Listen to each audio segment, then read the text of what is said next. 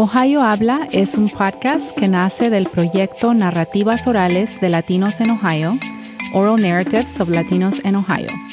Exploramos la experiencia latina con entrevistas en español, inglés y Spanglish.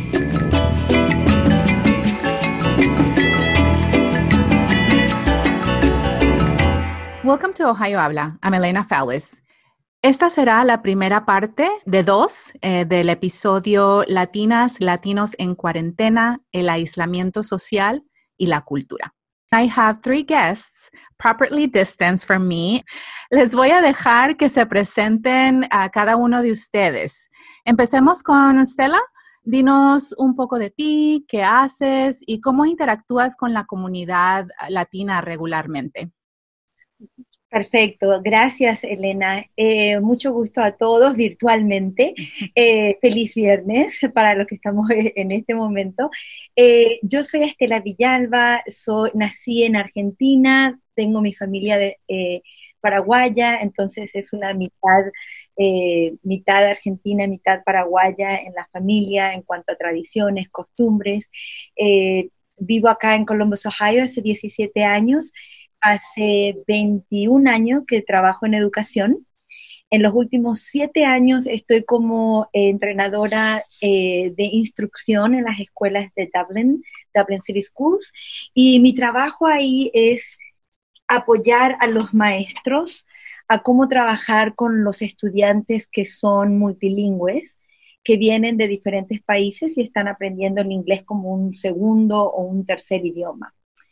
Entonces, mi papel ahí es apoyo a los maestros en cómo darles capacitación profesional en cuanto a esta educación, pero también es mirar desde mi punto de perspectiva como la única persona latina dentro del equipo de liderazgo del distrito, de cómo servimos a nuestras familias y cómo vemos las necesidades de ellos en cuanto a cómo los servimos en el distrito y cómo respondemos a esas necesidades que vemos. Entonces, el enlace del trabajo entre niños, padres, en la parte administrativa y ejecutiva del distrito y los maestros, está todo muy entrelazado.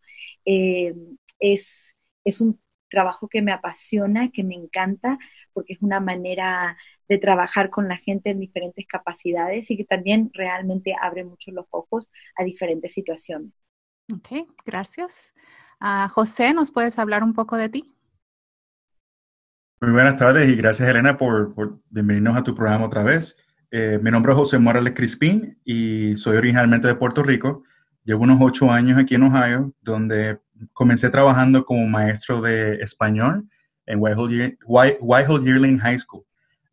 Actualmente soy el coordinador de relaciones con la comunidad hispana en el Franklin County Sheriff's Office, y allí me enfoco en crear programas que beneficien a nuestra comunidad latina, mientras también educo a nuestros oficiales en cómo interactuar con diversas comunidades. Bien. Y Sandra. Hola, Elena, Estela y a todos los demás que nos escuchan. Gracias, Elena, por invitarnos a esta conversación. Yo soy Sandra López, soy originalmente de la República Dominicana y llevo casi 24 años viviendo aquí en la ciudad de Columbus. Entonces, para mí esta ahora es mi hogar. A mí me encanta vivir aquí. Y pensando, tú sabes, así en el tiempo que yo llevo aquí, yo nunca me imaginé que me iba a llegar a gustar, porque nunca me ha gustado el frío, pero a mí me encanta vivir aquí. Actualmente yo trabajo en la ciudad de Columbus, en la alcaldía, con los regidores o Columbus City Council. Yo creo que en algunos países en español se dice regidores o consejeros ediles, los ediles de la ciudad, que regularmente son los que están a cargo de crear las leyes de la ciudad y administrar también el presupuesto local. Ahí yo trabajo como enlace comunitario de los concejales y llevo casi 4 años. En un par de semanas van a ser 4 años en ese rol. Y más que nada yo trabajo directamente con los residentes de la ciudad de Columbus, específicamente con los barrios que están en la parte norte de la ciudad, como el área universitaria y Clintonville, Northland. Y para decírtelo en buen dominicano, brego con ellos todos los días en lo que sea.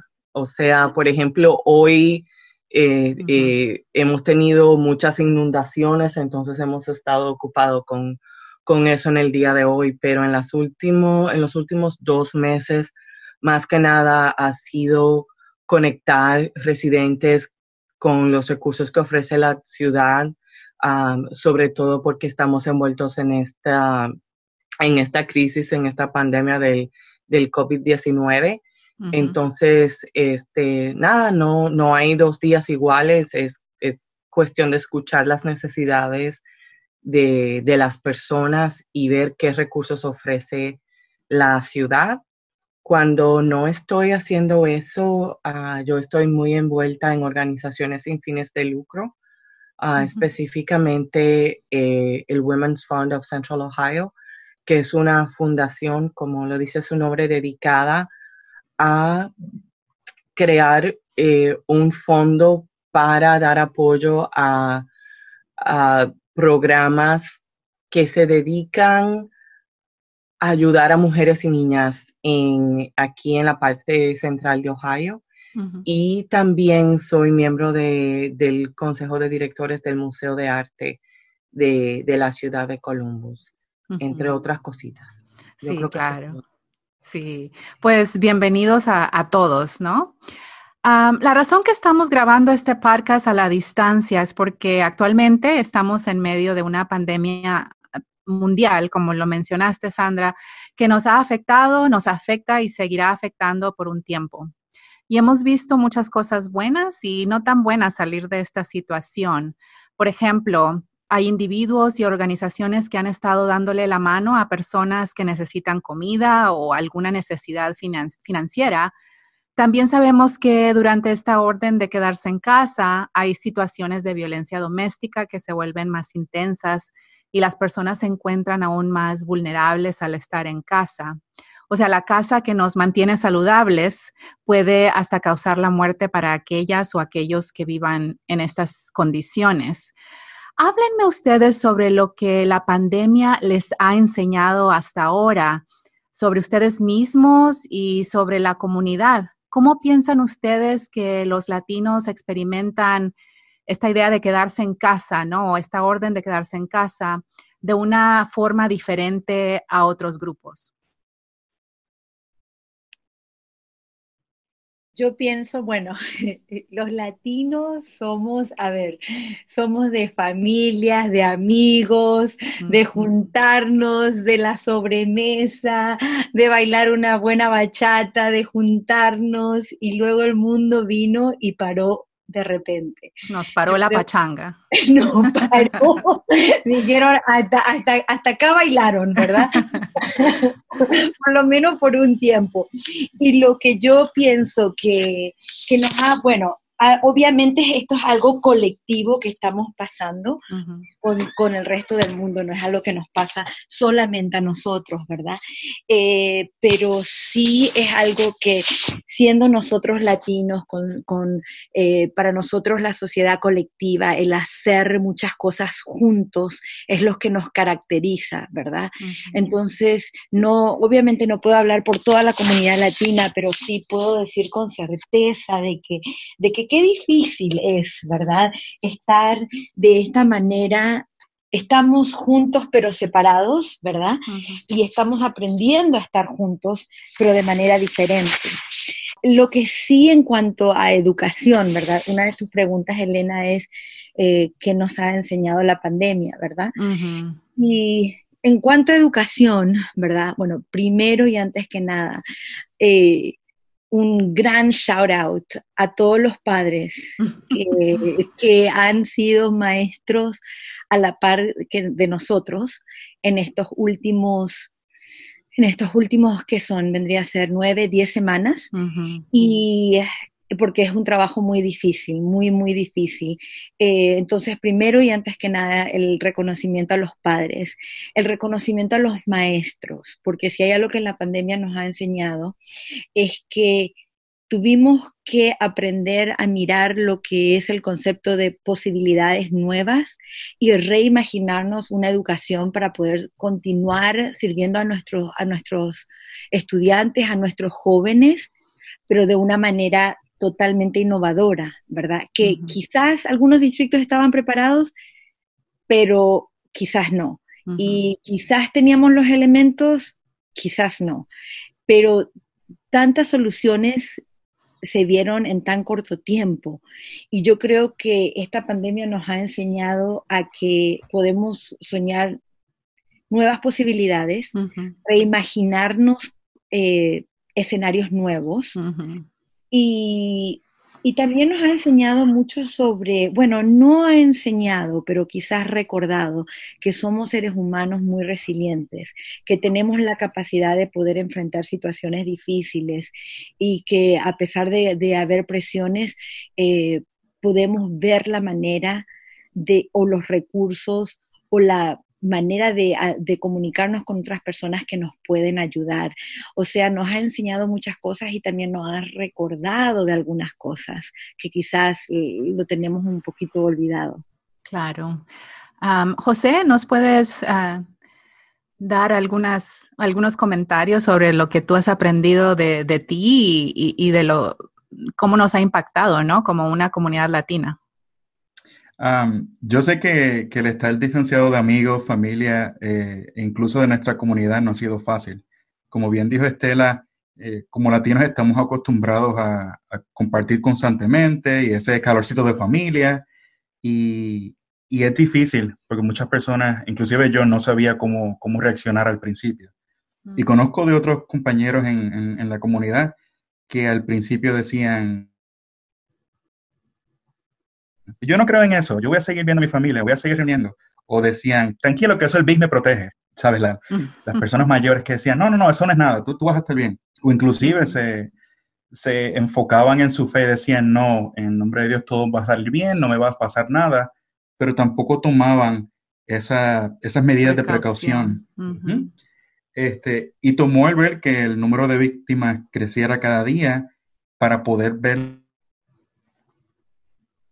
la gravedad de la situación y ver que realmente tenemos que unirnos como comunidad, pero manteniendo esta distancia. Saber que tú puedes comunicarte con otros y compartir con tu familia, pero de una manera en la que los protejas. A mí personalmente, yo tuve el cumpleaños de uno de mis sobrinos y siempre como familia nos reunimos y tomó pues hacer una de estas caravanas de cumpleaños. Y honestamente, yo creo que fue hasta mejor que un cumpleaños, porque todo el mundo puso mensajes en los carros y puso cosas para mi sobrino, y él ver a toda la familia sacarle su tiempo, pero mantener una distancia para celebrar su cumpleaños, lo hizo mucho más especial. Hemos tenido sobrinos que se han graduado de high school e igual manera queremos celebrar a distancia. Así que buscar esas maneras creativas de uno compartir y mantener ese calor de familia, pero también tomando medidas de precaución. Claro. Dijiste algo que creo que para nosotros, en el contexto de Ohio, ¿no? De latinos en Ohio, es importante mencionar porque, like most of us, right? Most of Latinos in Ohio, or a great majority of us, are here without a family, ¿verdad? Entonces, la familia que creamos son esos amigos, ¿no? Y cuando hay una orden de que te tienes que quedar en casa, you're mourning that, ¿verdad? Estás extrañando y estás deseando esa conexión precisamente por eso, porque esa familia que tienes, pues no vive contigo, ¿verdad? Tus amigos no viven contigo. O la comunidad latina cuando uno está, ¿verdad? Entonces, eso a mí se me ha hecho, a pesar de que yo estoy con mi familia, pero también tengo otra familia fuera de mi casa, ¿no? Que es la comunidad latina. Y al estar separado me ha afectado un poco, ¿no? Me ha afectado estar en comunicación, encontrarme para un café o para cenar o qué sé yo, planear juntos, ¿no? Que es algo que hacemos con frecuencia, planear cuál es el siguiente evento, qué vamos a hacer. Y esa parte está suspendida por un tiempo y no por siempre, ¿no? Pero mientras que pensamos o sabemos cómo vamos a seguir adelante, estamos como en pausa, ¿no? Así que pensar en eso también, ¿no? De cómo es único para la comunidad latina. Y digo en Ohio, pero puede ser en otras partes del estado, que como inmigrantes, sobre todo, yo soy inmigrante, ¿no? Normalmente no vienes con toda tu familia, ¿no? Exactamente. Entonces, se vuelve un poco más difícil, ¿no? Sí, no, es como tú dijiste, cada uno de nosotros creamos esa familia que no necesariamente es el chosen family. Y el no poder compartir con ellos, que a mí personalmente me llena. El estar hablando con ustedes ahora mismo, no saben cuánto está recargando mis baterías ahora mismo. Y es el saber que uno puede compartir y que hay maneras en las que puedes mantener esa conexión viva, pero a distancia. Es solamente buscar una manera creativa de poder hacerlo. Claro. Sandra, ¿nos puedes dar? Pues sí, pues mira, para mí son muchas cosas. O sea, lo primero es reconocer que nosotros cuatro que estamos en esta conversación somos de la parte privilegiada, porque en realidad 1 de cada 6 latinos no puede trabajar desde la casa. Entonces nosotros hemos tenido mucha suerte en que pues esto empezó. Yo estoy en la casa desde el 13 de marzo y no tuve, o sea, me dieron todas las herramientas para trabajar desde la casa. Tengo la flexibilidad de ir a la alcaldía si quiero imprimir algo, si necesito cualquier cosa. Entonces, tú sabes, lo primero es reconocer, o sea, nosotros tenemos muchas cosas en común, pero los cuatro trabajamos en lo que es servicio público. No trabajamos en una compañía privada donde tal vez hubo massive layoffs o furloughs o te mandaron para la casa, no sabes cuándo te van a pagar o cómo es que esto va a funcionar, ¿verdad? O sea, primero que nada reconocer el privilegio y la suerte que hemos tenido, tú sabes, hasta ahora. Entonces, para mí, porque yo trabajo directamente con los residentes en muchas reuniones, en juntas de vecinos por la noche, que un cafecito con un grupo de madres o que queremos recoger basura por allí y todo eso. Entonces, hubo un cambio inmediato en el trabajo que yo hago y también, tú sabes, la necesidad de reinventar cómo hacemos community engagement cuando no puedes estar directamente en la comunidad.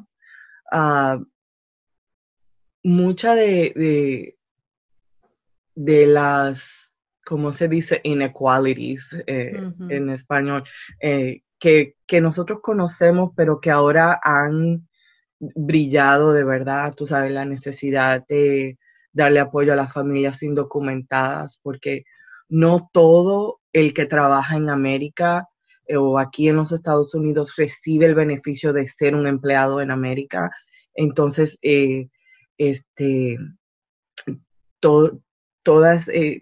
todas esas ineficiencias del sistema, que son cosas que a mí me preocupan constantemente y que me frustran muchísimo, de saber, o sea, cómo podemos ayudar a una familia, a una persona, si hay estrés, si hay depresión, si hay violencia doméstica, y todas esas cosas. Para mí, también preocuparme de mis papás que siguen en República Dominicana. Ujú. Entonces, nosotros tenemos un grupo por WhatsApp con todos los primos y los tíos y ya tú sabes, y como dijo José, hay uno que pone no porque yo voy a rezar y me voy a echar esta agua bendita, a mí no me va a pasar nada. Entonces estar seguro de que mi papá no está tú sabes, jugando dominó todos los martes, o que mi mamá no fue a llevarle los mangos a la vecina, de que de verdad, Claro. tú sabes, y es un rol diferente when you have to parent your parents. Right, O sea, cuando right. ahora nos toca a nosotros, mi hermana está en Nueva York, mi hermano vive en Los Ángeles, y mi hermana que es doctora en la ciudad de Nueva York. Entonces, para mi familia ha sido súper difícil porque ella es médico en un hospital público, su esposo también es médico y en una ciudad que ha sido el centro de todo esto. Entonces, tú sabes, por lo menos mi hermana puede llamar a mis papás con la autoridad de médico y decirles se van a quedar en la casa, no van a salir, van a pedir las cosas al súper para que le hagan un delivery y esto es serio, esto es muy, muy serio, no se crean nada de todos los videos que andan por el WhatsApp y en el Facebook y todo, tú sabes, entonces es muy difícil de manejar esa situación cuando estás tan lejos y Claro. cuando llega tanta información falsa, tanto fake news que hay por todos lados. Yo creo que para mí, mira, en lo personal ha sido un break que yo necesitaba. Yo vivo súper tranquila en mi casa. Tú sabes, he tenido tiempo para leer, para reflexionar, para hacer cositas en la casa que nunca tenía tiempo para hacer. A mí me encanta cocinar, entonces yo los fines de semana hago una comidita dominicana, llamo 2 o 3 amigos, les llevo un lunch o una cena, los veo de lejos, y me da alegría verlos y me da alegría compartir una comida, aunque sea espiritualmente, con ellos. Lo más difícil ha sido el número de personas que han muerto, sea por COVID o no, y no puedes ir a estar con esa familia en un funeral o en una misa o en un servicio religioso y darles un abrazo y estar con ellos. Yo, la verdad, cuando pienso en eso me da muchísima tristeza, sobre todo porque, como han dicho los demás, nosotros somos de familia, de estar juntos, pero también la fe que sostiene a mucha gente y no puedes tener ese momento con los amigos y la familia extendida o the chosen family. Y he estado pensando, o sea, casi semanalmente me toca escribir una tarjetita de condolencia y no sé, para mí eso ha sido súper triste. Yo en el trabajo que hago, tanto profesional como comunitario, hago mucha planeación muy anticipada. Regularmente, por ejemplo, ahora estamos casi a final de mayo, ya estamos haciendo cosas para octubre, noviembre, y toda esta incertidumbre que hay ahora, que tú dices, ok, cancelamos este evento, pero ¿será que lo podemos poner en septiembre? Lo ponemos en octubre, en noviembre hay elecciones, entonces como que eso también ha sido muy difícil para mí, en lo personal, porque me toca enfocarme en el día a día y no en lo que yo estoy acostumbrada a hacer. Quería mencionar brevemente, tú dijiste algo sobre el privilegio, ¿no? Que nosotros como profesionales, los 4 de nosotros, tenemos trabajos que hasta ahora, gracias a Dios, no han sido layoffs, no hemos experimentado eso, furloughs o algo así.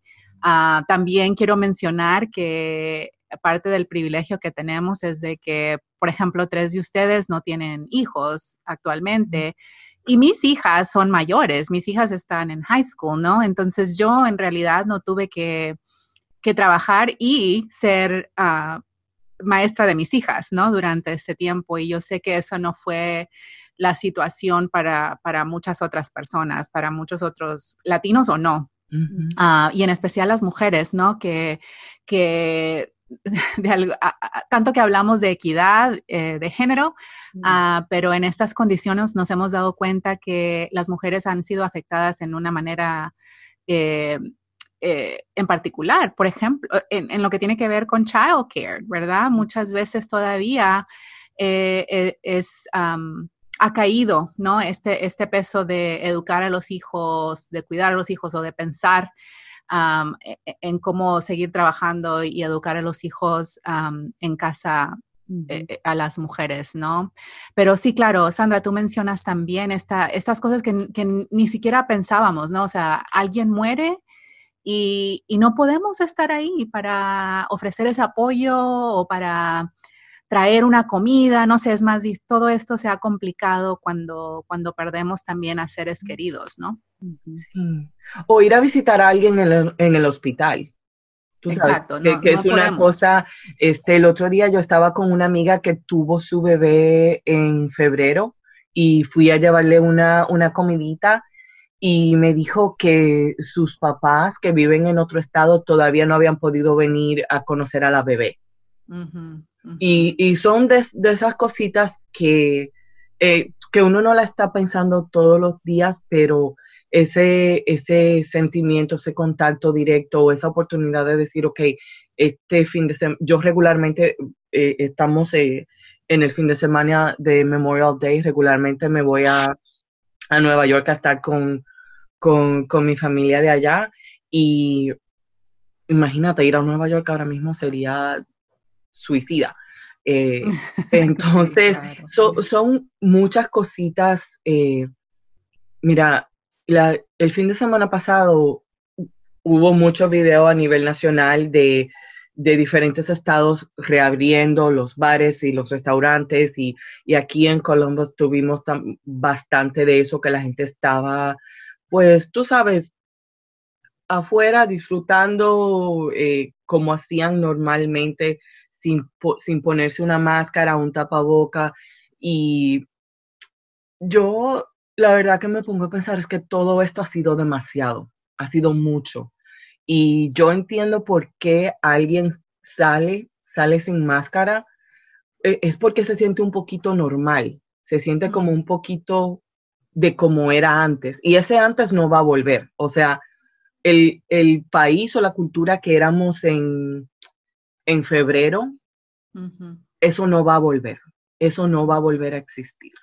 Va a haber un normal, o algo, lo que va a ser normal va a ser nuevo y nos vamos a adaptar, igual que como tuvimos que adaptarnos después del 11 de septiembre, que ahora tú llegas al aeropuerto y te quitas los zapatos porque ya sabes que esa es la regla. Pero yo creo que ha sido mucho cambio muy intenso en muy poco tiempo. Entonces, yo creo que practicar un poco de compasión, gente que tiene mucho miedo, gente que no quiere salir, que está paralizada, y gente que quiere que las cosas vuelvan a ser como eran antes. Y entonces yo creo que también es un buen momento para practicar compasión de cómo las personas, de cómo estamos respondiendo a esta situación. Claro. ¿Alguien? Perdón. No, go ahead, Elena. Me iba a preguntar si alguien más quería comentar. Oh, sí, perfecto. Quería agregar, porque estaba escuchando atentamente, ¿verdad? La conversación y estamos hablando de perspectiva, ¿verdad? De cómo quizás antes no pensábamos en esto o no pensábamos en ciertas cosas y de repente ahora todo está en la mesa, ¿verdad? Yo pienso que también eso es un punto de privilegio, ¿verdad? Y de perspectiva, porque por ejemplo, yo me voy a poner como ejemplo, voy a hablar de mi experiencia, ¿verdad? Toda mi familia está en Sudamérica. No tengo un primo, no tengo un tío, no tengo un familiar acá en Estados Unidos. Entonces, mi manera de pensar, esta no es la primera vez que yo pienso, si me llegara a pasar algo, ¿cómo va a ser el proceso? No tenía que haber una pandemia mundial para que yo piense en eso, ¿verdad? No tenía que existir COVID-19 para que yo pensara en esos términos, pero eso es porque esa es mi realidad. Y yo creo que la realidad que yo tengo la tienen muchas personas, entonces que ya hemos pensado de esa manera, ¿verdad? Ahora viene algo tan grande así como esto y lo que hace es nos esfuerza a pensar a todos, ¿verdad? Por ejemplo, experiencia que muchos chicos no van a tener este fin de semana, como la graduación. Es cierto, es algo triste que van a perderse una etapa, ¿verdad?, de su vida muy importante. Al mismo tiempo, pienso que hay mucha gente inmigrante y refugiados que se han perdido tantos momentos de su vida y se han perdido muchos cumpleaños, que no han podido hacer muchas cosas porque han estado en incertidumbre por tanto tiempo sin haber una pandemia mundial, pero esa era la realidad de ellos. Entonces, lo que sí nos hace, totalmente de acuerdo con lo que dice Sandra, lo que sí nos hace esta situación es ser más compasivos, ¿verdad? Y ver las perspectivas a través de los lentes de otra persona, ¿verdad? Y eso es algo que yo espero realmente, Elena, que no se termine después de esto. Y ahora que entendemos lo que es una situación así, que hagamos transferencia de toda esta compasión y lo llevemos a nuestro trabajo, a nuestros vecinos, con el niño que no tiene acceso a libros, con la familia que no sabe con quién se va a quedar la criatura o quién le va a ayudar con el homework, que se transfiera toda esta compasión colectiva que estamos sintiendo, pero que se quede con nosotros. Eso es lo que yo realmente espero que salga de todo esto, porque quizás algunas personas no han tenido que pensar en ciertas cosas hasta este momento, mientras que otros hemos pensado eso desde el momento que salimos de la casa y abordamos ese avión. José, ¿quisieras agregar algo? Honestamente, estoy de acuerdo con todo lo que mencionan y especialmente lo que Sandra dijo sobre la pérdida de un familiar. Yo pasé por eso. Hace 2 semanas perdí a mi abuelita y el tratar de ver cómo uno reacciona en una situación como esta, porque estás pensando en que, en mi caso personal, mi mamá se fue a Puerto Rico para cuidar de ella justo cuando todo esto comenzó. Yo estoy preocupado por ella, el montarse en un avión, el estar allá, él está mayor, pero encima de eso, ella está pasando por el funeral de su mamá. El no poder estar con ella, el darle un abrazo y el tener que ser suficiente, el poder ver el funeral a través de Zoom, lo cual fue más, yo diría que me drenó más que la situación como tal. Porque entonces tú sabes que físicamente no puedes estar allí, estás pasando por el grief acá solo. Eso era el tratar de poner una cara fuerte y pararte enfrente de una cámara para poder ver los pocos que pudieron ir a verla. La manera en la que yo pude tener ese closure con la situación fue el sentarme con mi esposa y contar historias sobre mi abuelita. Y ponerle flores y saber que pues es una situación difícil por la que pasamos, pero a la misma vez hay que también saber que cosas como estas pasan todo el día. Uno tiene que aprender a buscar una manera diferente o adaptarse a la nueva realidad y no entonces tratar de aguantarse en que pues no pude ir al funeral, no pude estar ahí y seguir como que ese spiral en la misma situación. Es ver en que pues sí la tuve, pude compartir con ella cuando en vida y seguir honrándola a ella ahora que pues no está físicamente. Ujú. Y es eso, es el buscar el cómo poder unirnos como comunidad y como familia. Claro, creo que eso es una de las cosas que ha sido difícil, ¿no? En estos momentos de que hay eventos que hay cosas que podemos posponer, ¿no? Fácilmente, bueno, planeamos, ok, cancelamos hasta el otro año, pero, por ejemplo, un funeral, una graduación, es difícil, ¿no? De pensar, bueno, pues el otro año la celebramos, ¿no? Entonces, una de las cosas que también yo he visto personalmente, ¿no? Yo tengo una de mis hijas se graduó de high school y que he visto y nos inspiró a ser creativos también, ¿no? Creo que esta situación a veces nos inspira a eso, ¿no? Ok, cómo podemos marcar este momento? No de la forma en que tradicionalmente se ha hecho, pero cómo podemos todavía celebrar este momento. José, tú mencionaste el cumpleaños de tu sobrino. Y nosotros justo el fin de semana pasado celebramos la graduación de mi hija aquí en la casa, ¿no? En el patio de atrás de la casa. Invitamos a 2 de sus amiguitas, de sus mejores amigas y tuvimos una graduación. Entonces tenían sus atuendos, ¿no? Su cap and gown, and we had, like opening speeches, and then it was even more special because, if they had, I feel, if they had gone to the traditional graduation, they just take their diplomas and go, right? Here, they had the opportunity to give their own speech. So we encouraged them. I said, come get your diploma.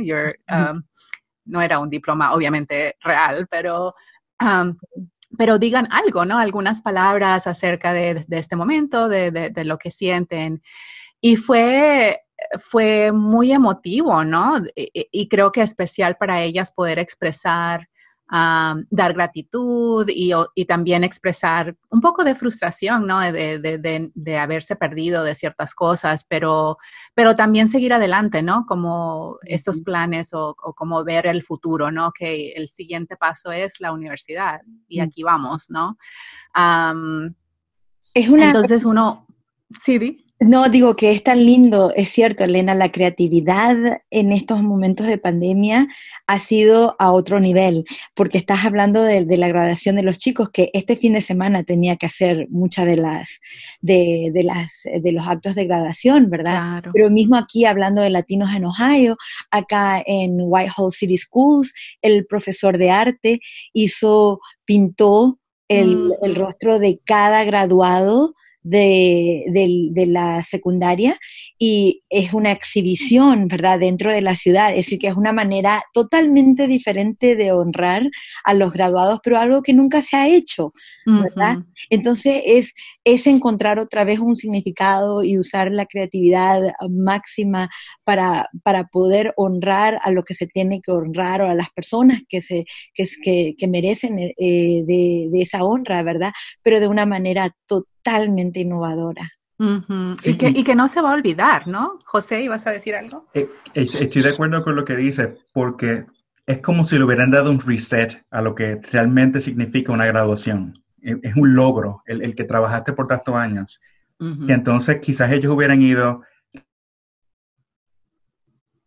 reciben el diploma y se van, pero ahora están viendo su rostro en todos lugares, se sienten orgullosos de lo que lograron, pudieron dar su propio speech, y es el como que hacerlo más personal. La graduación, en vez de una celebración grande donde está todo el mundo y llaman tu nombre luego de 3 horas, es el hacerlo más personal y ver, ok, esto fue lo que yo pude lograr.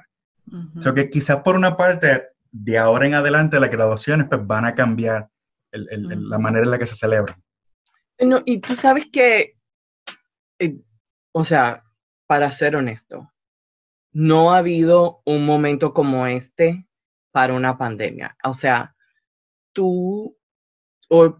voy a hablar dentro del privilegio de nosotros, pero hay internet, hay wifi, hay smartphones, hay 7,000 shows de televisión en Netflix y en Hulu. Puedes bajar, o sea, yo tengo libros de la biblioteca que los saqué en febrero. Tiempo normal, ya me hubiese tocado terminarlos, todavía los tengo aquí. Puedes buscar una receta en YouTube y hacerla. Puedes conectarte con un montón de gente en Instagram que están haciendo, tú sabes, pan de banana. Entonces, dentro de todo lo difícil que es este momento, tenemos unas herramientas tan buenas para sobrevivir. Una cosa que yo he aprendido es algo que a mentor tells me sometimes, and is, you know, when you're knowing knows. O sea, cuando tienes como ese sentimiento de que tú sabes algo, no sabes de dónde te viene esa información, pero tú sabes que sabes. Y fíjate que una cosa cómica es que yo ordeno papel de baño en Amazon. Cosas de la vida, tú sabes. Sí. A mí no me gusta el supermercado, no hablar mentira. Y yo hice una prueba y lo había ordenado, qué sé yo, como a final del año pasado, y llegó, era una caja de 36, pero enorme. Y yo dije, no, esto va a ser papel de baño para el fin del mundo, yo tengo que cancelar esto. Se me olvidó cancelarlo, llega la segunda caja. Okay. Ay, Sandra. Y yo, oh my God, what am I going to do with all this toilet paper? No, tranquila, Sandra, ya sé a dónde irme. No, en serio. Y tenía, había puesto la segunda caja que llegó en la puerta de mi casa para llevarlo a un sitio donde hacen cosas con with homeless people, y yo les dije, bueno, tal vez ahí le pueden dar uso, porque ya que ¿para qué tanto papel de baño? Ese era el principio del coronavirus, y yo le estaba haciendo el cuento a mi hermana y le mando una foto de todo este papel de baño y me dice ya, oye, don't get rid of it, you're gonna need it, people are fighting for toilet paper at the grocery store. Y aquí todavía eso no había llegado a Ohio, tú sabes, como ella está ahí en Nueva York, ella me dijo, don't get rid of it, you're gonna need it. Y a veces tú haces cosas, planificas, tienes algo extra, o dices, me gustaría ir de vacaciones, pero sabes que mejor voy a ahorrar este dinero, o voy a hacer este plan de una manera diferente. Y también es uno darse como una pat yourselves, tú sabes, porque qué sé yo, a veces uno está haciendo cosas y no sabes por qué las haces, y en este momento, por lo menos para mí, ha sido relativamente fácil adaptarme, porque yo siempre tenía, tú sabes, qué sé yo, el papel de baño ahí, o una experiencia que tú dices, tú sabes, hay que tener pilas para las linternas, o tú sabes, todas esas cositas. Y yo creo que hemos aprendido mucho también en el sentido comunitario de lo importante que es tener un plan de emergencia, que es una de las cosas que los latinos no hablamos de eso mucho, la importancia de un plan de emergencia, pero a la vez, como inmigrante, yo siento que necesitamos poco. O sea, si eres inmigrante, si eres latino que naciste aquí, es otra cosa, pero si tú ya tuviste que dejar tu país y tu cultura y tu familia, las cosas que tú de verdad necesitas son pocas, y son cosas de valor, pero no de valor monetario. Y yo creo que ahí también es donde hemos podido adaptarnos a este momento tal vez mejor que otros. Sí, creo que eso es uno de los misterios de la pandemia que todavía no logro entender, la obsesión con el papel de baño. Porque de todos los artículos, no sé, que existen, el papel de baño fue lo primero que se fue. Mira, yo creo que fue porque al principio, cuando empezó, hubo un video en Japón que le dio a la gente a pensar, yo no sé si tú, bien al principio estaban las personas que estaban en cruceros y todo eso. Y lo que yo he oído es que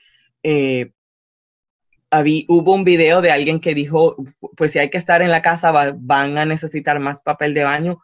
Y la verdad es que sí, cuando estás en la casa necesitas más papel de baño, porque cuando estás en el trabajo, pues vas sí, al baño en el afuera, trabajo, sí. o en el restaurante, o en la biblioteca, donde quiera que estés.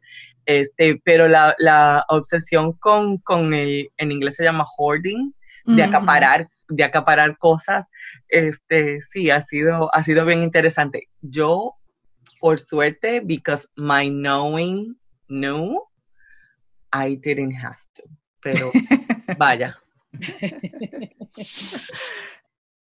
Querida audiencia, esto concluye la primera parte del episodio Latinos en Cuarentena, el aislamiento social y la cultura. Los esperamos en el episodio 114.